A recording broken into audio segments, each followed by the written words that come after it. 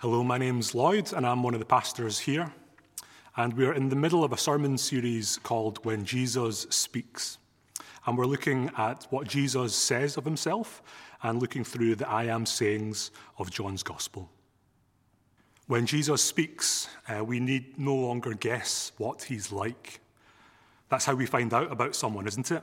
If I stood up here and didn't speak, you'd form some opinions about me, but they would only be partially informed.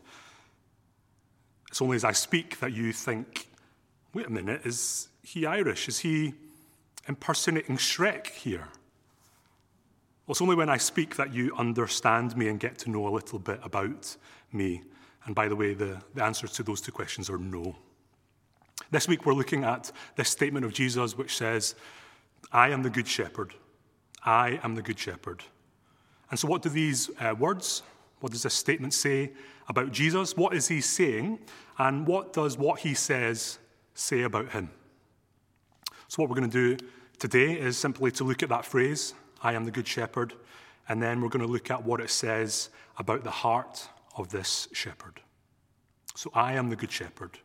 Let's go backwards as we look at this phrase. Firstly, shepherd. Now let me recognize that there is some difficulty for us in connecting two shepherds. My experience of sheep and lambs revolves around mint sauce and kebabs rather than looking after them.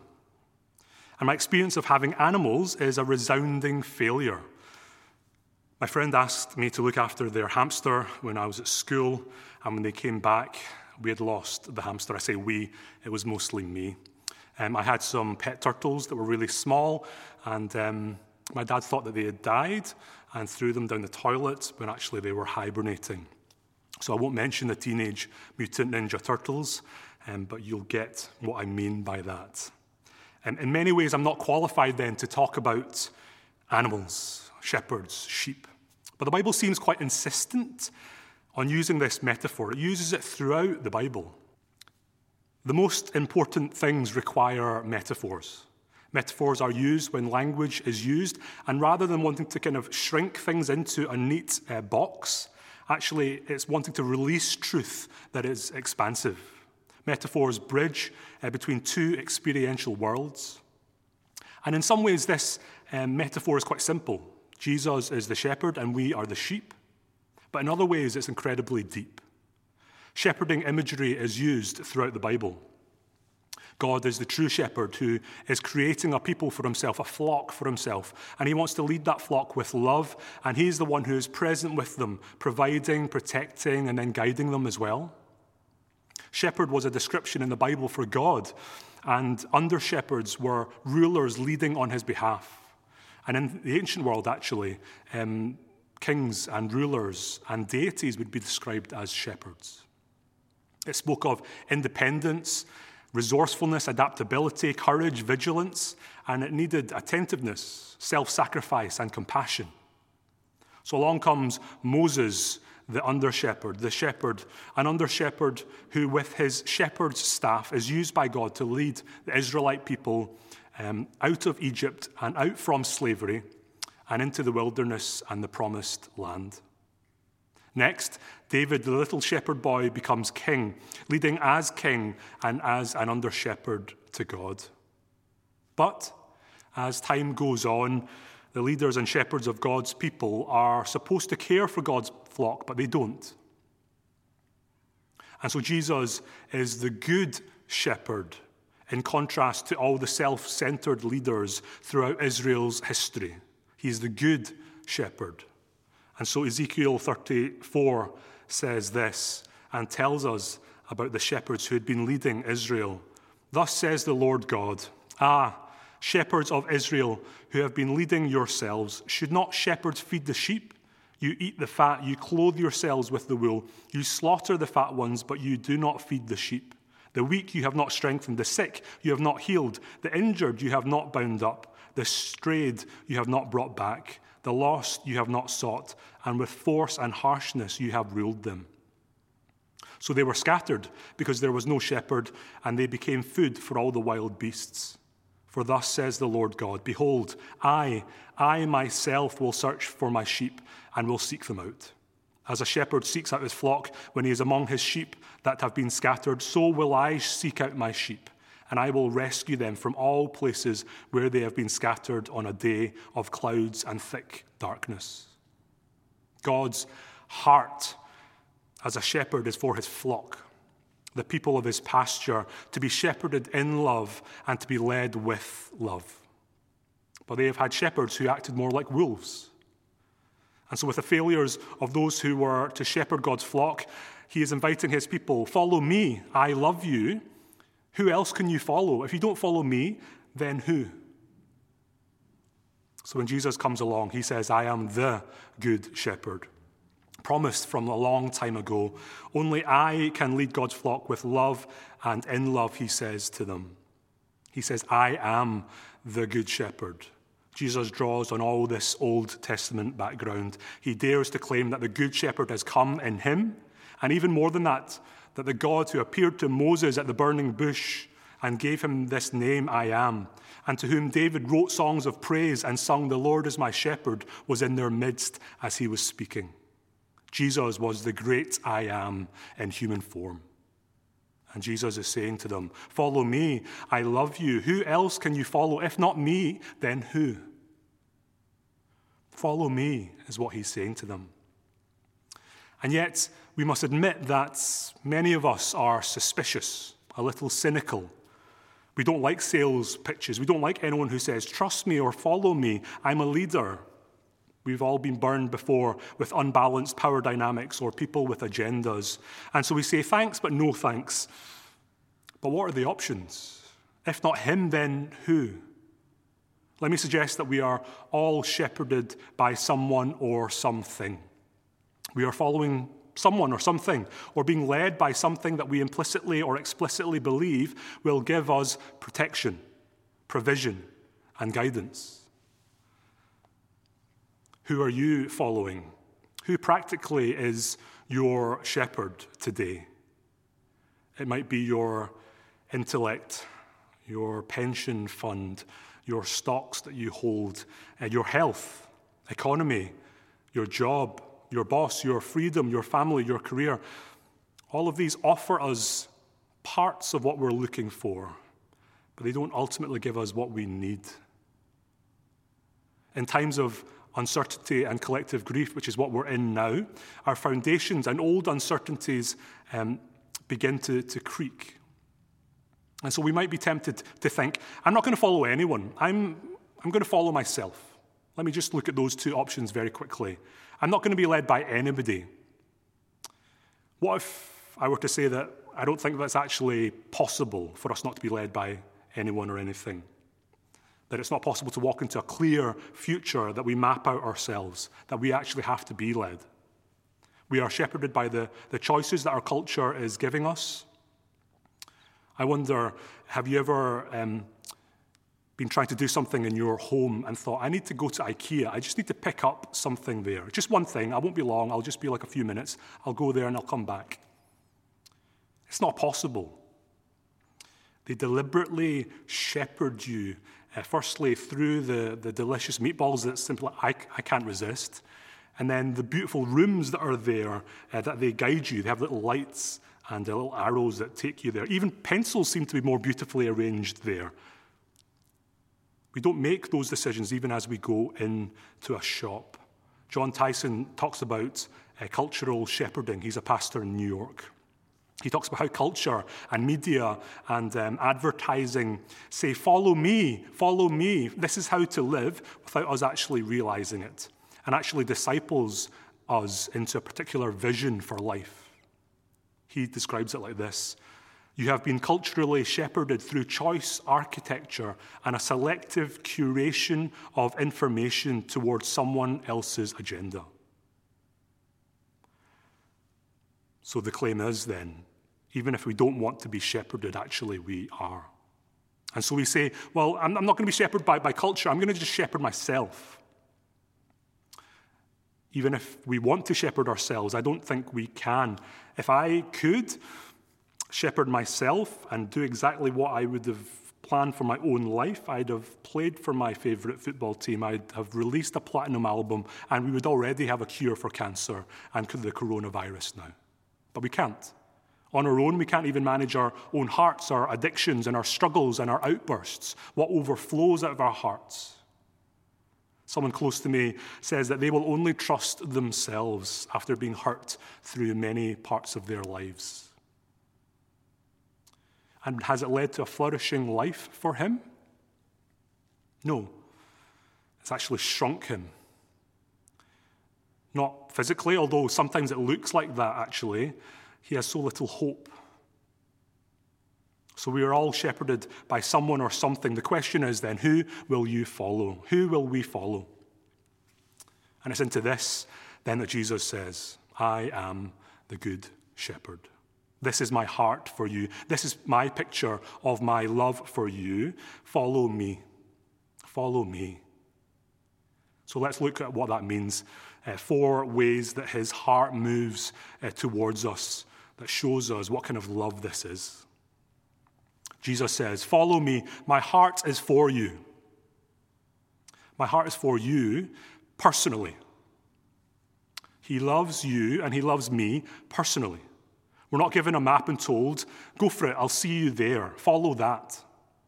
We are given a shepherd who is with us, who wants us to follow him. Alistair spoke on this last week, so I'm not going to go much into this. But this shepherd loves you. He calls you by name, and he knows your deepest name. He is the shepherd who lays down his life for the sheep. Yes, there is a flock that he loves, but he knows each one individually. He is a God who counts by ones. He is a God who counts by ones. You're not a number. He loves you. And interestingly, this is the standout symbol, the shepherd, that is found in the underground burial sites in the first few centuries. They were often, they weren't of crosses at that point, they were quite often of a shepherd holding a lamb. This is what comforted people in life and in death, the good shepherd who seeks and saves the lost, who leaves the 99 and finds the one. The recent song says this, oh, the overwhelming, never-ending, reckless love of God. Oh, it chases me down. It fights till I'm found, leaves the 99. I couldn't earn it. I don't deserve it. Yet you give yourself away. The Good Shepherd says to us, follow me. I love you personally. But not only this, though. He says, I love you personally, yes, but I also love you intimately. Intimately. Jesus says, I am the Good Shepherd. And then notice it is repeated in verses 11 and 14. Have that in front of you. Do check that out. It's in 11 and 14. You'll see that straight after the first appearance of I am the Good Shepherd, it says, the Good Shepherd lays down his life for the sheep. But also notice, after the second appearance of I am the Good Shepherd, it says that he lays down his life for the sheep too, but only after it tells us something else. It says this in between. I know my own, and my own know me, just as the Father knows me, and I know the Father. So you could think of it like this. The first one is like an empty sandwich, 2 slices of sourdough bread, but nothing is inside. But the second one says this. It's a sandwich with a filling inside of it. The first one says, I am the Good Shepherd. The Good Shepherd lays down his life for the sheep. And the second one says, I am the Good Shepherd. The Good Shepherd lays down his life for the sheep. But there's something in the middle of that second one. What's inside? What is it emphasizing? Well, that there's a belonging and an intimacy that is on offer. This is a kind of knowing that is not just personal, but is intimate. The word know here is used of marital relationships. So it's not a knowledge of acquaintances, but of lovers. There is a close personal relationship between the shepherd and the sheep. The relationship is like the close personal relationship between the shepherd and the Father, the Son and the Father. Earlier in John 1, verse 18, we get a glimpse into the heart of the triune God. No one has ever seen God. The only God who is at the Father's side, he has made him known. Side here, the Father's side, is literally chest or bosom. There's an intimacy here. Only Jesus, who hears the beating heart of the Father, can express his Father's heart. Only he can make him known. He says, I know my own, and my own know me, just as the Father knows me, and I know the Father. And from this, the scholar Ken Bailey says, this is astounding because the Good Shepherd lays down his life for the sheep. We, the believing community, are drawn into the heart of the Good Shepherd who dwells within the very heart of God. We are drawn into the heart of the Good Shepherd who himself dwells within the very heart of God. And so we are invited into the very heart of God. That is astounding. Father, Son, and Spirit, for all eternity, united in love, overflowing with such love that creation was made through that abundant love, that heart welcomes us in. The Good Shepherd says, you're my own, you belong to me, you don't need to fit in. I love you, but it's not a blind kind of love. It's a knowing love. He knows our failings, our shortcomings, our weaknesses, the dark sides to our character, yet he loves us. Do you know a love like that? I wonder how that kind of intimacy makes you feel in your body. How does the possibility of being known like that make you feel? What objections come up for you? Perhaps a conversation might go like this for you. No, wait, we say, cautiously approaching Jesus. You don't understand. I've really messed up in lots of different ways. I know, Jesus says. You know most of it, sure, certainly more than what other people see, but there's perversity deep down inside of me that's hidden from everyone. I know it all. Well, the thing is, it's not just my past, it's actually my present too. Jesus says, I understand. But I don't know if I can break free of this anytime soon. But that's the kind of person I've come to help, Jesus says. The burden is heavy, Jesus, and heavier all the time. Jesus says, then let me carry it. It's too much to bear, Jesus. Not for me. You don't get it. My offenses aren't directed towards others. They're actually against you. Then I'm the one most suited to forgive you, he responds. But the more of the ugliness in me that you discover, surely the sooner you'll get fed up with me. Jesus says, I am the Good Shepherd. I know my own, and my own know me, just as the Father knows me, and I know the Father. We think, I don't have his heart. He'll soon have had enough of me. But he says, I don't just love you personally and intimately, I love you eternally. As you follow me, he says, I'm here to stay. I won't ever leave you. I'm not like the hired hand who is not a shepherd, who does not own the sheep, who sees the wolf coming and leaves the sheep and flees. He leaves and flees because he is a hired hand and cares nothing for the sheep. In massive contrast, the Good Shepherd sticks around because he cares. He cares because the sheep are his. They belong to him. He has them on his heart. He has made their well-being connected to his. And so we can be sure that he cares for us because we are his. We belong to him. He has us on his heart. He has made our good connected to his. So I don't mind too much if the car industry suffers a bit in what might be a recession. I'm not even too bothered about how the company Toyota do generally. But if they tell me something about an issue about my particular generation of Toyota that needs fixing, then I begin to care. The car belongs to me, and it's connected with my good. I'm invested in it. I drive my family in it. The Good Shepherd says, I'm invested in you. You are now my family. You're on my heart. You belong to me, so I'm here to stay. I want everything to do with you. I want to find out everything about you. I'm not leaving because I care. I care too much about you to leave you or to leave you as you are. The Good Shepherd says, I love you personally. I count in ones and I love you. I love you intimately. I know all of you and I love you. I know you internally. I love you and I'm here to stay. And finally, he says this, I love you sacrificially. I've given my own life to make you mine. I am the Good Shepherd. The Good Shepherd lays down his life for the sheep. A shepherd would be sacrificial in laying down his life day to day, finding water, pasture, shelter. There is commitment in consistency. But there's also commitment and courage as well. Courageous sacrifice that the shepherd would show. In laying down his life in an extraordinary moment of sacrifice, the example is given in our passage of when wild animals such as wolves fancied lamb chops for dinner. And what does someone who is a shepherd do? And not just a hired hand.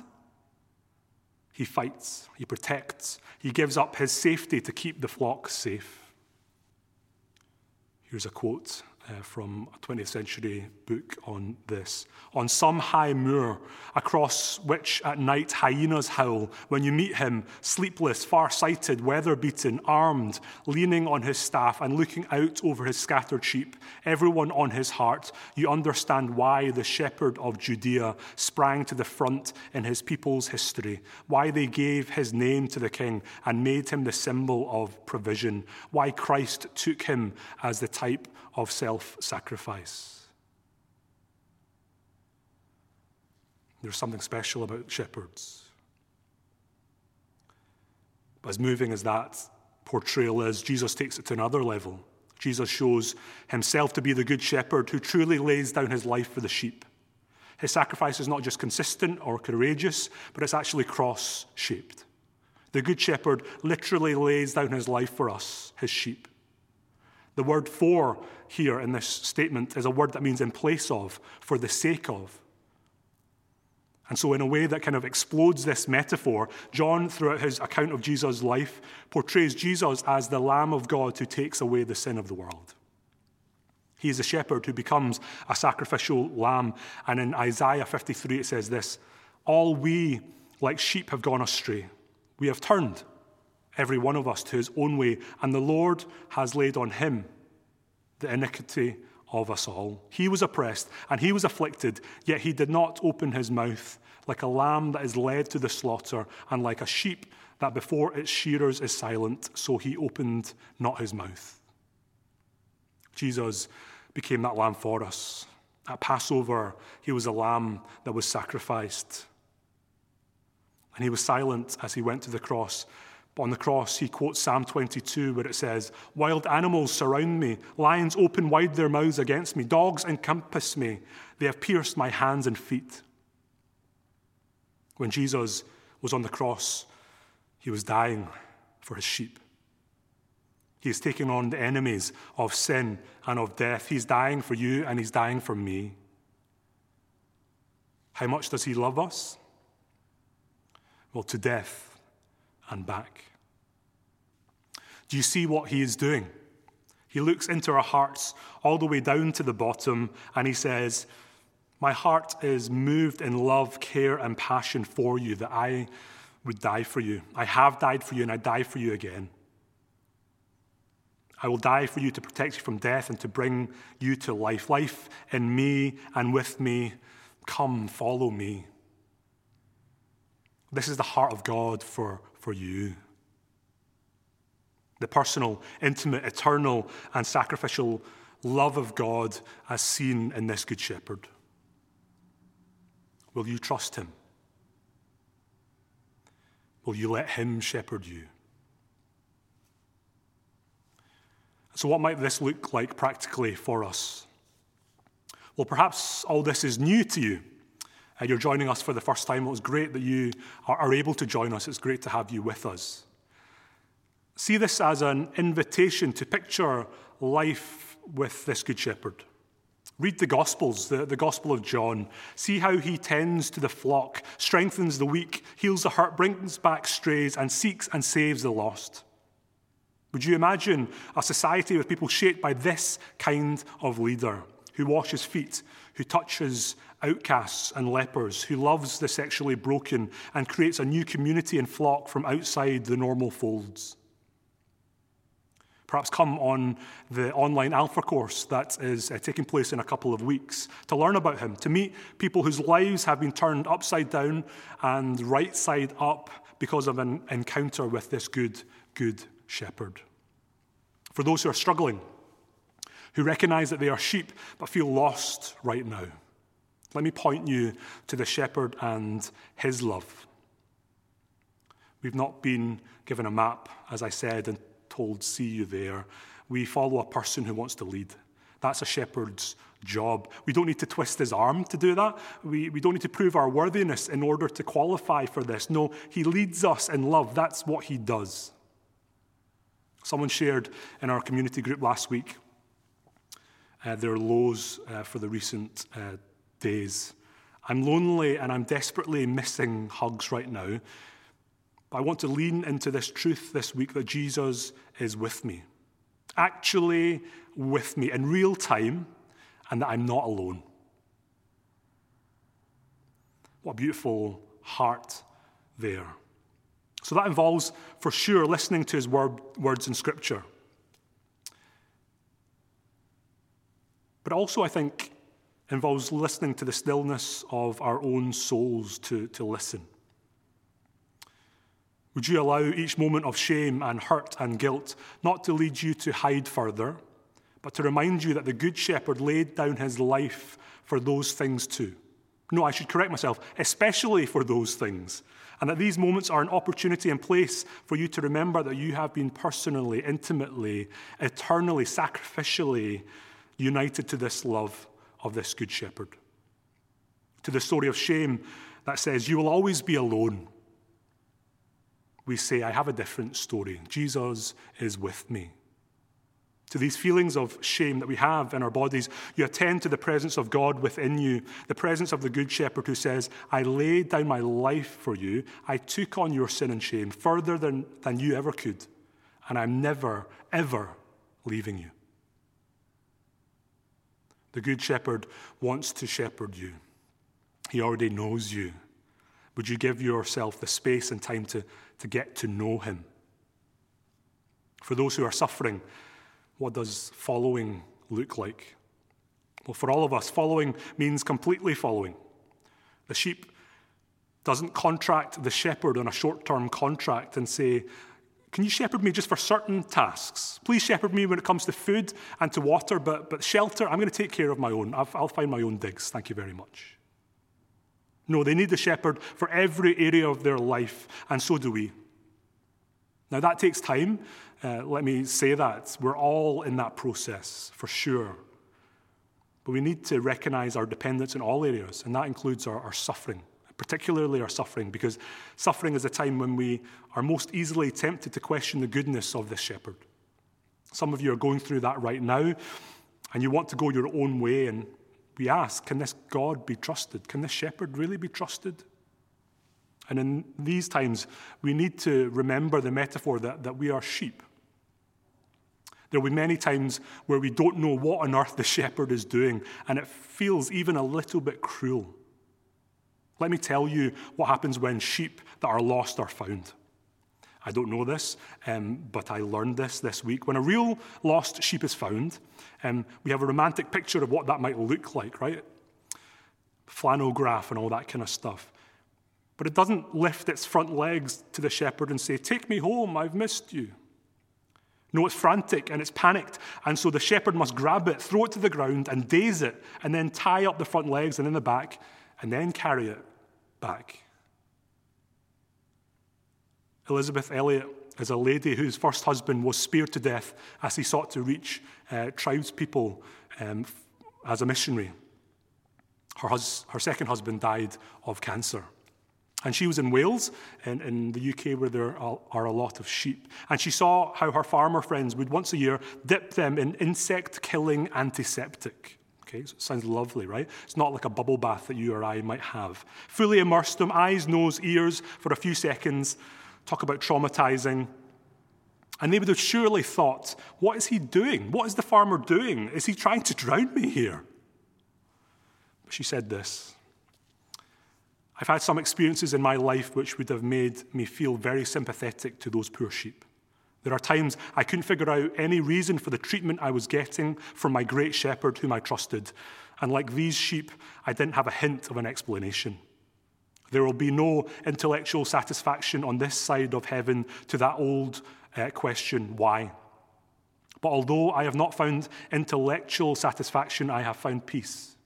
And the answer, I say to you, is not an explanation, but a person, Jesus Christ, my Lord and my God. It's he who was the Word before the foundation of the world, suffering as a lamb slain, and he has a lot up his sleeve that you and I haven't the slightest idea about now. But he's told us enough so that we know that suffering is not for nothing. Suffering is not for nothing. Keep following him. He knows what he's doing. Finally, for those who are doing just fine, the challenge is for you to be shepherds yourself. You see, the word for good here is not just for moral goodness and moral uprightness, but there's a beauty and attractiveness and a worthiness that comes across in this word good in the original language. We're to see the Good Shepherd as a model, as one to point to as we love other people. In Jeremiah 3, verse 16, God says to a lost people, I will give you shepherds after my own heart to lead you. We can be under shepherds. We can be under shepherds to God. Would we be shepherds after the Good Shepherd's heart, filled with love that is personal, intimate, eternal, and sacrificial, and reach out with that same love and heart that we learn to follow a little more day by day?